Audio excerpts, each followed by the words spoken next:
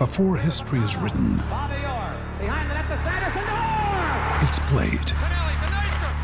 Before it's frozen in time, it's fought one shift at a time. Before it's etched in silver, it's carved in ice. What happens next will last forever. The Stanley Cup Final on ABC and ESPN Plus begins Saturday.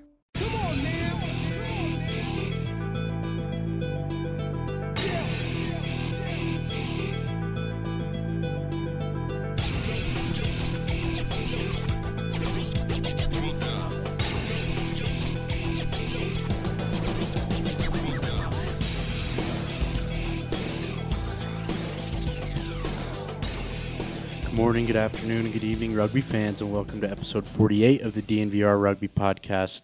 My name is Colton Strickler. I'm your host, as always. Before we jump into the breakdown today, I just wanted to take a second and say thank you to everybody that came out to the DNVR bar last weekend, watched some of the 2019 Rugby Town Rewind with me. There's a couple people there on Saturday. Quite a few people came on Sunday, so it was fun to visit with people and watch some rugby at a bar. I know we haven't had the chance to do that in a while, so it was fun to do that, and I appreciate everybody that came out and watched along online and listened to the interviews I had with Dallin and David Barry. And if you checked out my article, I hope it was somewhat informative to you and helped you understand the tournament a little bit more. So I just want to say thank you to everybody that came out and supported that in any way possible, whether it was a like, retweet, you watched online, you read my stuff, you listened to the interview. I appreciate all the support, so thank you for doing that. So with that, we'll go ahead and jump into the breakdown. The breakdown's like the weekly roundup of news, rugby news around the world that we kind of talk about every week. And I feel like for the fourth, fifth, sixth week in a row, it's been pretty quiet on the MLR front. You know, they're still announcing signings left and right. All the different teams are hard at work. I know we talked to Sam Windsor last week. He's hard at work helping recruit, get some people back and get some new people in Houston. So signings are happening left and right, but still no former Raptors have been signed since Sakurai Taulafo signed with Rugby United New York a couple weeks ago. But you can count as soon as somebody does sign. I promise I'll update the former Raptor tracker as quickly as I can, as soon as I see it come across the feed or as soon as I hear anything. So just keep it locked here. I would say the biggest piece of news I saw to MLR this week is that MLR announced on Wednesday that they are going to be the title sponsor of the 15 Foundations Building the Champion Mindset Global Fundraiser.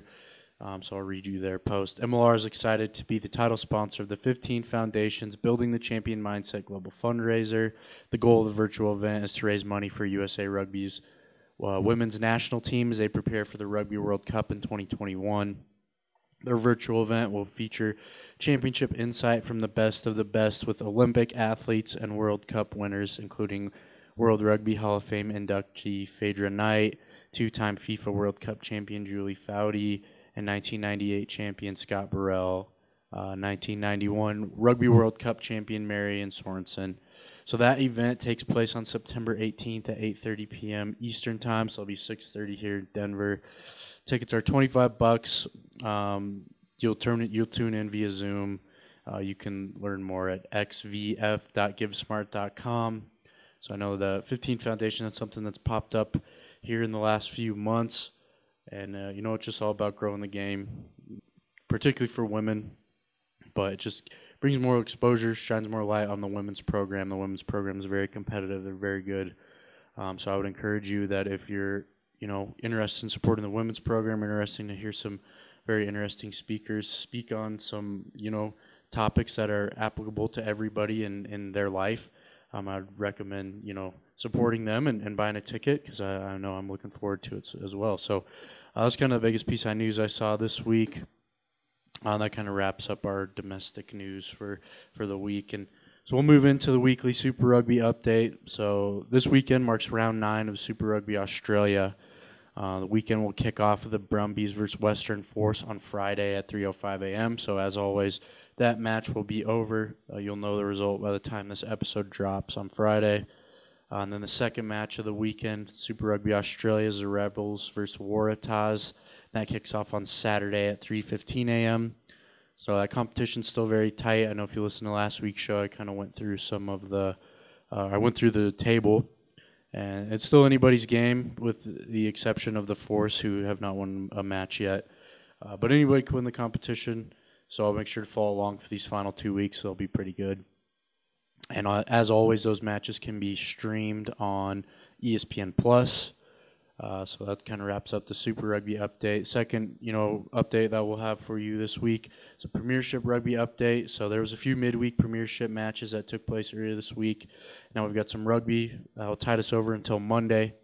So Sale Sharks versus Bristol Bears gets round 17 started on Saturday at 8 a.m. We've got Harlequins versus Northampton Saints on Sunday at 7 a.m. Exeter Chiefs versus Worcester Warriors on Sunday at 8 a.m. Gloucester and Leicester Tigers on Sunday at 9:30 a.m. We've got London Irish versus Saracens on Monday at 6 a.m. We've got Bath Rugby and Wasps on Monday at 8 a.m. So you catch London Irish and Saracens and Bath Rugby versus Wasps on Monday morning while you're getting ready for work. It'll be kind of fun to check that out on a Monday morning. You can catch all those matches on NBC Sports Gold. And then finally, we've got the Pro 14 update. So this week, it'll be Edinburgh versus Glasgow Warriors. That kicks off round 15 of the competition on Friday, 12:35 p.m., so you can catch that at lunch. And then we've got Cardiff Blues versus Ospreys on Saturday at 10 a.m. We've got Dragons versus Scarlets on Saturday at 10:15 a.m. We've got Zebre versus Benetton play on Sunday at noon to round out the weekend. I don't know if you listened to last week's show. I talked about that being on ESPN Plus. I didn't see it last week, but it's on when I checked today. I'm recording this on a Wednesday. When I checked, it's on today. So make sure you go watch that this weekend. You got plenty of rugby to tide you over for the whole weekend. And that'll kind of wrap up the breakdown. Again, kind of a light week of news, which I don't know is a good or a bad thing. But that's a breakdown. So with that, we'll go ahead and jump into the interview portion of the show. I've got a really good interview with USA Rugby Hall of Famer Brian Vizard that I'm really looking forward to you all listening to. He's really a true American rugby pioneer. So I'll read you some of his resume, his rugby resume, if you will. So he helped lead Ombach to 5 national championships and 2 Sevens national championships, among several other championships he won. Playing in the Southern California competitions back in the 1980s. He played for the Eagles. He was in the first ever World Cup in 1987, captained the team at the 1991 World Cup. He also played on the first ever Rugby Sevens World Cup in 1993. He was inducted into the USA Rugby Hall of Fame in 2016. Has really spent his life after his playing career just giving back to the game, whether it be through broadcasting or now he's been serving as the executive director on the U.S. Rugby Foundation since 2004. So he's really dedicated his life to growing the game in the United States. And I really enjoyed my conversation with him. I hope you all do as well. And I guess with that introduction, we'll go ahead and kick it to my conversation with USA Rugby Hall of Famer Brian Vizard. All right, now welcome on to the show, USA Rugby Hall of Famer Brian Vizard. Brian, how are you doing? I'm good. How are you, Colton? I'm great. Thank you for coming on. I really appreciate your time. We'll just jump right into it. The same question that we ask every guest that comes on the show. First question is just, can you tell us a little bit about where you're from? I was born in Grand Rapids, Michigan, and we back in the day, that was a long time ago. We had a neighborhood with a lot of kids that liked sports, so it was great. We had a big backyard. Our neighbors let us use their yard too, so we had our own little mini sports complex in the back and played just about every sport imaginable. So I had a great childhood. That's awesome. I spent a little time in Grand Rapids these last few years. I really like it there. It's a great city. That sounds like the best way to grow up, playing sports in the backyard. I know you talked a little bit about playing all types of sports, but when did you start playing rugby? And I guess, was there other sports before you started playing rugby that you really took a liking to? Yeah, I played golf. I played baseball. But I think my true passion was hockey, ice hockey. I was a big Philadelphia Flyers fan, a Broad Street Bullies fan back in the day when Andre Dupont and Dave Schultz were around. And not that I ever got in any fights, I don't think, on the rink, but I did like a physical style of play. And played my high school team, was an all-city high school defenseman. So that was my major sport growing up. And when I was on vacation with my cousin's family, we were going down to Cedar Point, I think it was, and were swimming at the hotel pool, and I went into the room to get something, and there was a weird game on TV. I think it was Wide World of Sports. Mm-hmm. For younger people, they probably don't know it, but this was like a weekly show of all these different sports around the world. And I was just fascinated by it. It was a lot of, rough tackling and scoring. The fans were going crazy. And, I found out it was rugby. Didn't know anything about the sport, but I told myself at that point, and even then watching that game, thinking back on it, it might have been rugby league for all I know. I didn't know the difference between league and union. Right. But I told myself at that point, whatever came to Grand Rapids first, rugby or lacrosse, I would play it. Uh-huh. And so the year after I graduated from high school, it was 1978, and I was with my girlfriend, and I told her to go in the library. I asked her, she was going to the library. I said, while you're in there, could you get a couple of books on lacrosse? Because I didn't think there's anything on rugby. And she came out with just this little piece of paper. And I go, what's this? And she goes, well, there was an Uncle Sam poster in the library that said the Grand Rapids Rugby Club is forming. First practice is such and such, and here's the number to call. So I called that, and I was at the very first practice the Grand Rapids Rugby Club had at John Ball Park Zoo Fields in 1978. So wow. A long, long time ago. Yeah. That's an awesome story. Yeah. Sorry it took so long. No, that's okay. I love hearing that stuff. So you're at the first practice. You're playing for Grand Rapids. What's kind of the next step? Because I guess the question I want to ask is this: can you take us through your playing career? So you start in Grand Rapids. Where does it take you from there? Yeah. Well, the first practice. Let me just go back to that. There was eight people that showed up, and I didn't know anything about rugby, and I heard the one guy who kind of organized it, the coach, I guess. He said, and I was fairly tall then. I was very thin though. He goes, you have the makings of the body and I thought he said ape man, APE. And I'm like, well, okay, I didn't know anything about it. Crazy I'll play foreign game, crazy positions, ape man. Yeah. Right. So, but anyway, so from Grand Rapids, I played there about 4 or 5 years, and I went to Michigan State for a year, played there. And then, I had some buddies in Grand Rapids that moved out to Monterey, California. And they were telling me how great the rugby was, and it was Greg and Ed Telezan. And so I moved out to Monterey in 1984, played a season there. We did really good, and I made the Junior Pelicans back then, the Junior Northern California team.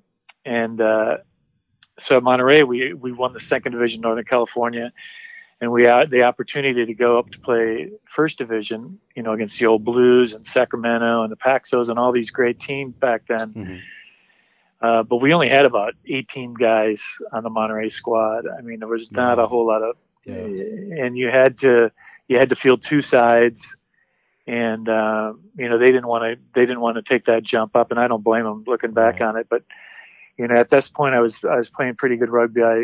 And I had a mutual friend, Mike Saunders, in San Diego, and he contacted me. He said, "You want to come down and play for Rombach?" So I made the move in 1985, I think it was January of '85, to come down and play for Rombach. Mm-hmm. And I've been here ever since. So nice. That was kind of that, yeah. Yeah. So then, when does the national team come into play for you in your life? Yeah, back then, I mean, first you had to make your Southern California All-Star team. Uh-huh. And, well, first you had to make your San Diego County team. Back in the day, it was really fun. I mean, you played Southern California counties.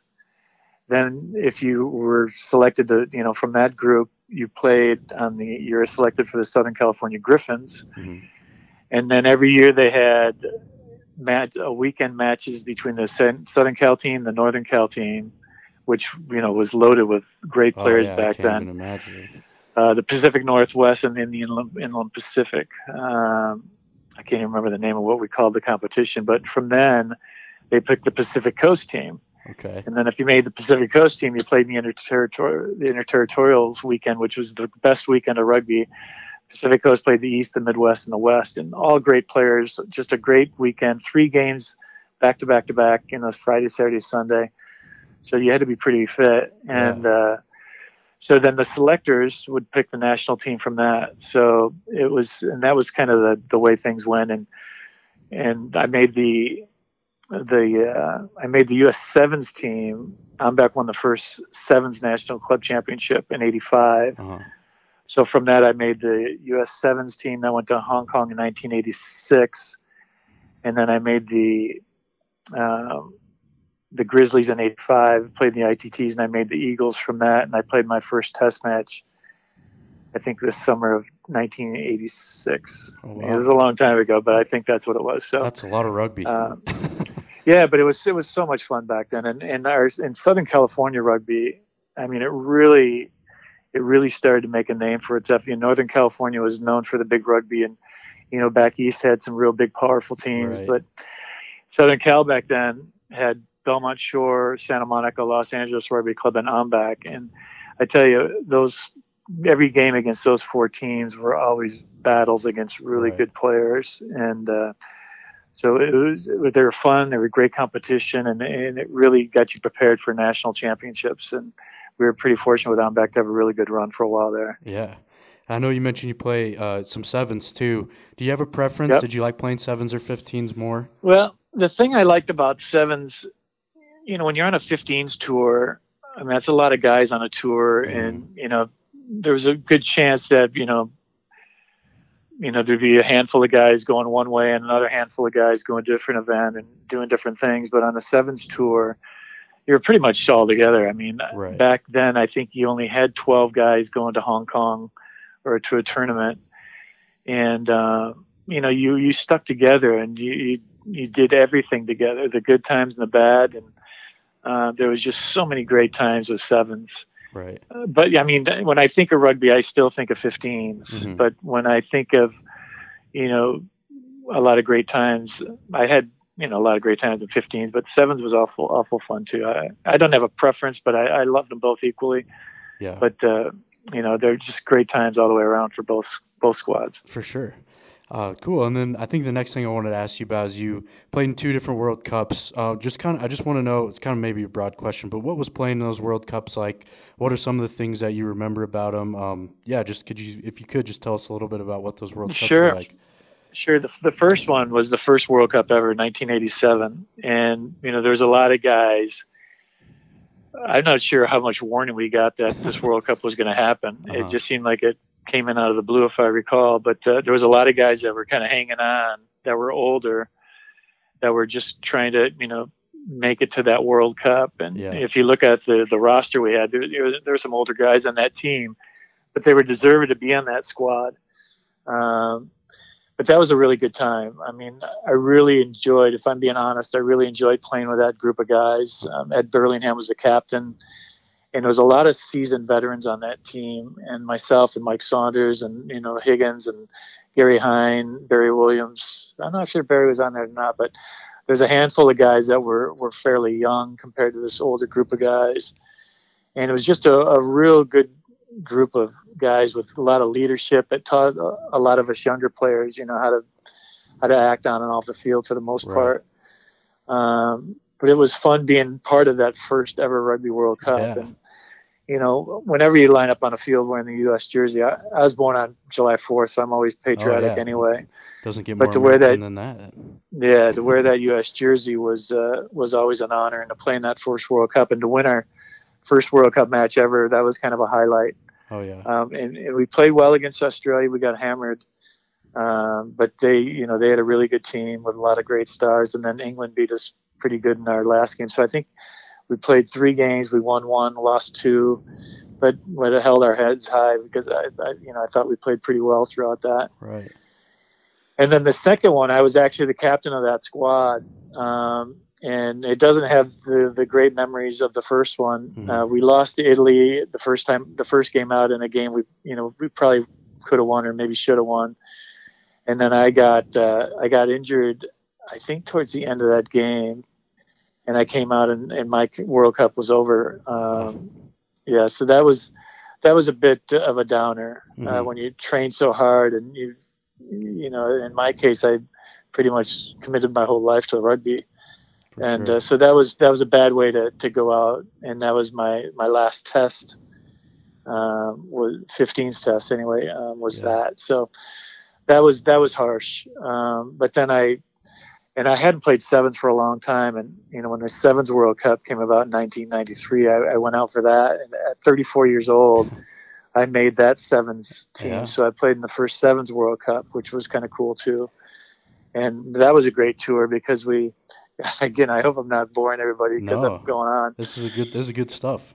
But we went from, and a lot of us were on through this whole tour. Nowadays, these guys do this, every year. But Right. back then we went to, we started out in Fiji, I think, played a week in Fiji. And then I think from there we went to Canberra, Australia, played a week there. Then we went to Hong Kong for like a week or two. And then from there we went to Scotland, the first Sevens World Cup, because Melrose was the founder of Sevens side. Mm-hmm. The first World Cup Sevens was in Scotland, and it was frickin' cold. Yeah. And I remember the island teams. I mean, Fiji was really strong. Samoa was really strong back then. But the cold of Murrayfield on that weekend was very hard on the Islanders. It was hard on everybody, but it seemed like it really took their toll on those guys. And England, who, are kind of apt to those conditions. Yeah. They ended up winning the first Sevens World Cup. So it was just a great tour that I have a lot of memories for. And, by the end of it, my legs were pretty shot, but it was great to be a part of that squad too. Oh, I'm sure that sounds like just so many awesome experiences. Yeah. And you touched on, born on July 4th. You said it was always an honor to wear the USA jersey. So what did it mean to be inducted into the USA Rugby Hall of Fame back a few years ago? Yeah, that was special. I mean, as I said, I've given my pretty much adult life to rugby, playing it, and then being involved with it administratively and on a bunch of different levels. So it was a great honor, and I know a lot of the guys who went in before me, and I know a lot of the people that are going to go in after me. Mm-hmm. So to be back in the company of all those great people who have had such an impact on the sport in this country, it was really a great honor, and I cherish it every time the Hall of Fame event comes around, just to see old faces and kind of talk about the old times and to welcome in the new guys. I mean, it's a there's only about 70 people in it, I think, right now, and a few teams. So it's still in those fairly early stages, and I know we're going to have a lot more fantastic individuals coming down the road, but just to be a part of it and to be inducted and to be recognized, for your playing ability or your administrative ability, it's a great honor. Yes, that's awesome. So I know, Brian, you played a lot of rugby. You just told us, all these different experiences. But I was wondering if you have one or two memories that come to the top of your head that rank up there in your favorite rugby memories. I like asking people this, too, because it is always so different for everybody. Some people it's a high school match. So I was just wondering if there's a couple that come to the top of your mind. My memory is not quite good. Between playing and broadcasting, it seems like all these games, it's like one big game. That I don't know when it was played, but when the Eagles went to Wales in 1987, Wales was pretty good rugby country back in that day too, and we started off the tour really poorly. We lost to a couple of smaller teams like Abbeville and Brecon, I think it was, and teams people haven't even heard of, and.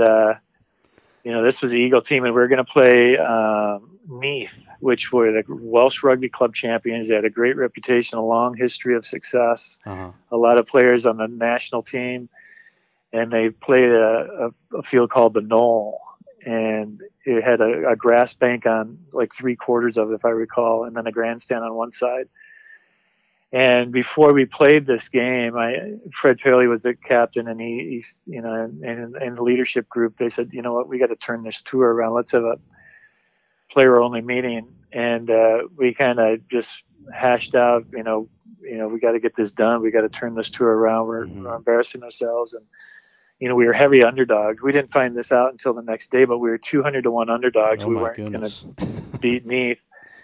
And from the get-go, it just seemed like we clicked, and we played a very good defensive game, and it was kind of typical. It rained every day we were in Wales, so we were there for like a month, and it rained every single day. And this was a cold, dreary day, and there was a good crowd on hand. And we did really well. Mark Williams, who had a fantastic tour, had a really good game. Kevin Higgins, my back row, Mark Carlson, and Jeff Peter. I thought we all played well. Sorgi played well in the front or in the back, second row, and it was just a great team effort. And we put it all together, and we beat this team. And it wasn't a national team. And of my 22 tests, I think the Eagles won 6 of those, and I think all those wins were against Canada and Japan throughout the years. So during my career, we didn't take any big scalps. So that game kind of stood out, and then. The years we had with Ambach, from 1988 to 1996, Ambach won 6 national championships, and we were probably 6 games away from winning 9 in a row. We lost in the club championship one year, we lost in the Pacific Coast final one year, and the Pacific Coast semifinal one year. That was a great run too. Played with a lot of great players there. We had a great coaching staff, medical staff, administration staff. That was before, after the old Blues dynasty, then came the Ambach dynasty, and there was the Belmont dynasty and the Aspen dynasty. So we were part of one of those dynasties, and to be just a member of it was just fantastic times, and have a lot of fond memories from those days. Yeah. That's awesome. Thank you for sharing those with us, Brian. That's cool stuff. So I want to ask you a couple things that you've been up to since your playing career has ended. So I guess the first thing is just how that opportunity to come on board with the Rugby Super League presented itself and what that experience was like overall.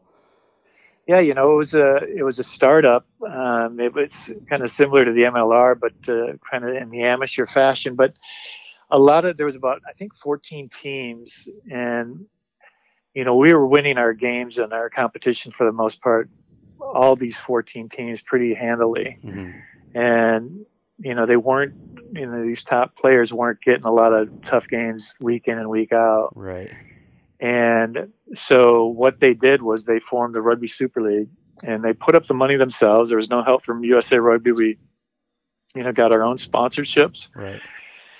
And it was cost sharing for travel, and so we tried to make it equitable for all those teams. And I was the executive director for the first 4 years, I think it was. And it was a good competition. We had strong games for the most part, week in and week out, every game, and different winners, I think, throughout those early goings. And then, I kind of, after 4 years, I was kind of looking to see, maybe I should try to do something else. So I left the Super League. And it continued to run for quite a few more years, if I recall. But those first 4 years were pretty fun. We got to travel a little bit. I did anyway as the executive director, and just kind of keeping a handle on things. I was involved with broadcasting then, so we broadcasted the finals. We broadcasted some of those games, if I recall. We had man of the matches and interviews, and Harp was our sponsor back then, our league-wide sponsor. So it was fun. It was a good experience for me, and I learned a lot from it, which would help me later in some of my other rugby things. But it was a good experience for me, and I think all the teams that played in it enjoyed it. I know there was some talk that it destroyed a lot of club rugby, but I'll never say anything bad about the Super League, because it was groups that wanted to improve themselves and improve the competition. And I think we did that. So for that, I was kind of proud of. I know I've talked to people that, have played in it or moved to, around to play in it. And I've never heard anything bad about it. So, that's awesome stuff, too. I know you mentioned broadcasting. I wanted to ask just how did you get into broadcasting? When did that become a real opportunity? And you're still doing it, obviously. So it was like 1993 or 1994. I was working with John Jellicoe, former Eagle, in his trucking company. Okay. And I wasn't very good at trucking. So I got this call out of the blue, and it was this guy I never heard of. Gosh, I can't even think of his name now. Robert Forster, maybe. Anyway, he had a British accent. He calls me up and he goes, Brian, what are you doing next weekend? And I go, I don't know. I don't think anything. He goes, how would you like to go to Hong Kong and broadcast the Hong Kong Sevens? What a call. And I go, sure, why not? And, I loved it as a player. There was nothing like Hong Kong back then. I mean, it was the greatest sevens tournament, the greatest tournament I ever taken part in. And the atmosphere was just something. As a player, it was special. And, so I thought, why not? So I met Dennis Storr, who I know was the first U.S. coach, but and he coached a little bit in the Southern Cal before my time. Mm-hmm. So I didn't know Dennis very well. And looking back on it, that first rugby game I saw in Wide World of Sports, it might have been Dennis that was actually doing the commentary for that game, because I know he told me he did some Wide World of Sports commentary. Yeah. So anyway, we get there, and I didn't really know what was going on, but I don't think I'll forget this, even though my memory fades quite a bit. For the open of that Hong Kong Sevens, we're in the middle of the crowd. And Dennis's opening comments were, Brian, you've played here. I've coached here. Tell us about what we're to expect for this weekend. And I mean, it still kind of sends chills in down my spine when I hear Dennis. He had a great voice. Dennis was such a good commentator. And he helped me a lot in those early years of broadcasting. But it was a great experience, as most of the broadcasting was and is. And but I won't forget, I don't think, ever Dennis's opening comments about it. So I had no background in broadcasting. It was just, people asked me how I got into it, and it just kind of, fell in my lap. And I guess I was good enough to do it. I never listen to myself. I don't care to hear me talk, but I've just, fortunately, it's been going on for a long time. It gets harder and harder as I go on, but I've worked with some great commentators. Dave Sitton was fantastic. He's a Hall of Famer because of his coaching and his broadcasting, but he taught me a lot, and, working with Dallin now. Yeah. But, also you got to give accolades to Pat Guthrie, who's kept this all going. He was the first director and producer back then at Hong Kong, and he's been going strong ever since.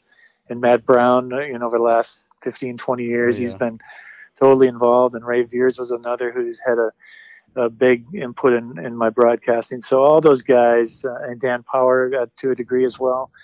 But it's been a fun road. Saw some great rugby, traveled the world through broadcasting, seen some incredible games, incredible moments, and it's been a joyride for me there. Oh, what a story! That is a definition of baptism by fire. It sounds like. Yeah, it was fun though. Hell, yeah. Nobody knew any better, and they just tried to get an American voice in there, I think, and I was pretty glad it was me. Yeah, thankful it was me. That's awesome. All right, Brian, I wanted to ask you a couple more before we finished up here. I know we were talking about the Hall of Fame a little bit earlier. I wanted to ask you just kind of what the 2020 Hall of Fame induction ceremony is going to look like. I know I had Jamie Burke on back in May, and she was kind of, we're still trying to figure it out. So I wanted to know if you could tell us a little bit about that. Yeah, with it looked really, it's looking really unlikely that there's going to be any kind of domestic test match rugby. We always want to try to put it around a domestic test match or some kind of big event, but with the COVID-19, it's pretty much shut down rugby in the U.S. Domestically, and test matches are, it's not looking pretty. So what we have decided to do, and we wanted to honor this year's class this year, and we wanted to have the event this year. So what we're doing, like a lot of events have done, is we're going to a virtual Hall of Fame, which will air on Saturday night, November 14th, 2020. And, we're working with a production company to try to make it as professional as possible. Hopefully have a real entertaining event. We're going to be reaching out to the rugby community to, if they have a message they want to give any of the class of this year or any of our special award recipients, they can send in a tape. We're going to be looking, globally around the world for any kind of messages and signs of support, and also Rugby Hall of Famers that have already been inducted. We'll have some video presentations, but we're trying to make it as professional as possible. Mm-hmm. There's no substitute, especially when you're being honored as having it at a live event. But we're hoping that sometime next year we'll be able to bring in the class of 2020 so they can say a few words to a live group where they can, get the honor they deserve. But, we think this virtual Hall of Fame will do it justice.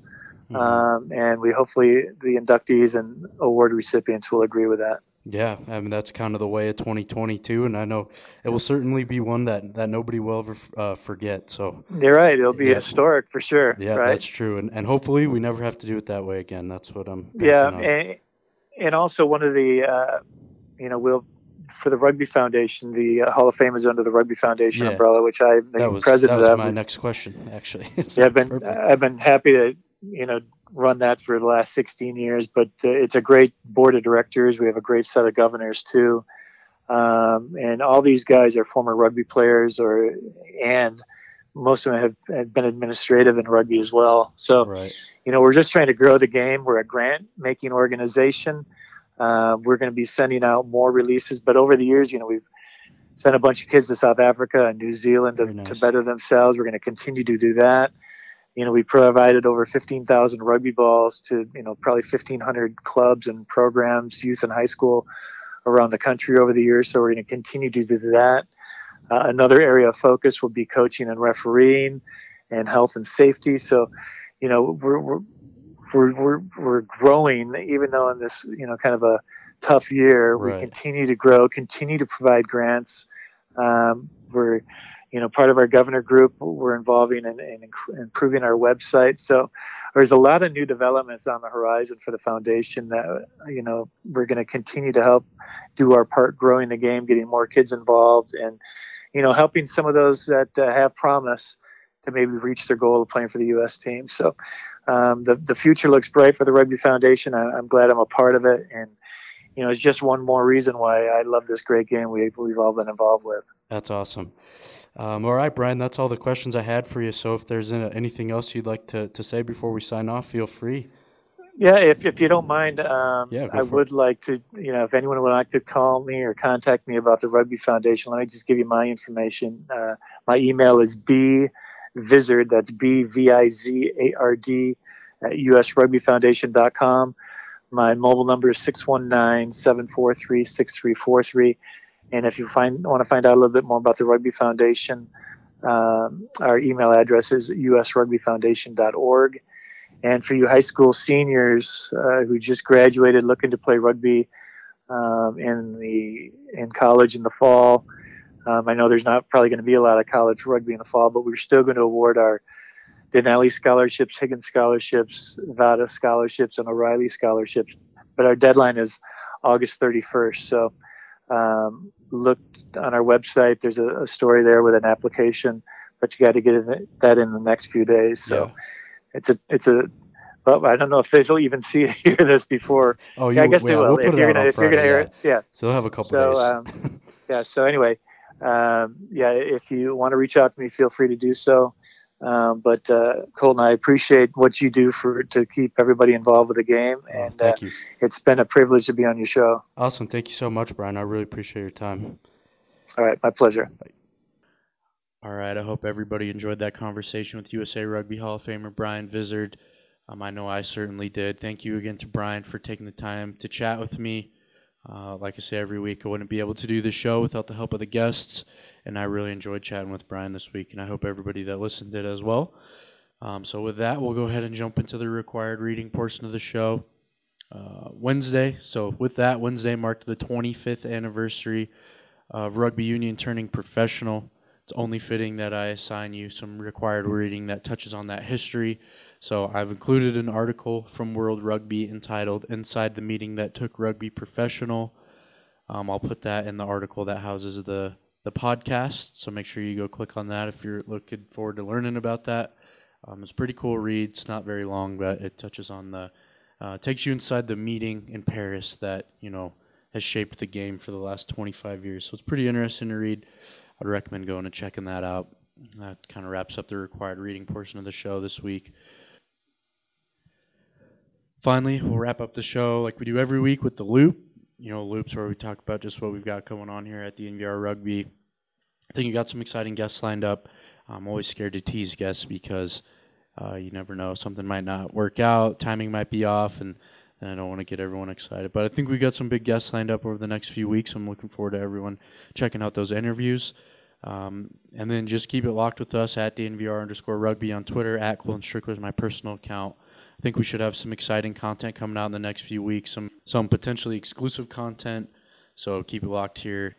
And that does it for the show for this week, everybody. I know it's kind of a short one, but some of them go like that. So thank you, everybody, for tuning in. Hope you had a great week. Hope you have a great weekend. We'll catch you back here next week.